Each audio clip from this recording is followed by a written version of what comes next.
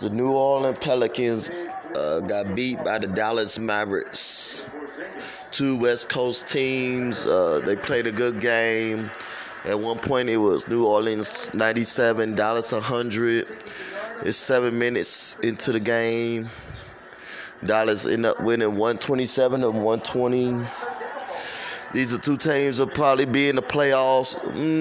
Probably not the Pelicans, not sure on that yet. But they're looking good. Zion probably going to get MVP. And I appreciate everybody who listened to me on radio and follow me on Instagram and Twitter and Facebook. You sponsoring DJ J's Inspirational Podcast.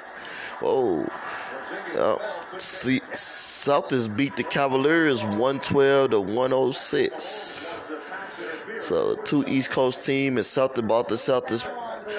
It's going to be between the Boston Celtics and the Milwaukee Bucks who come out the East.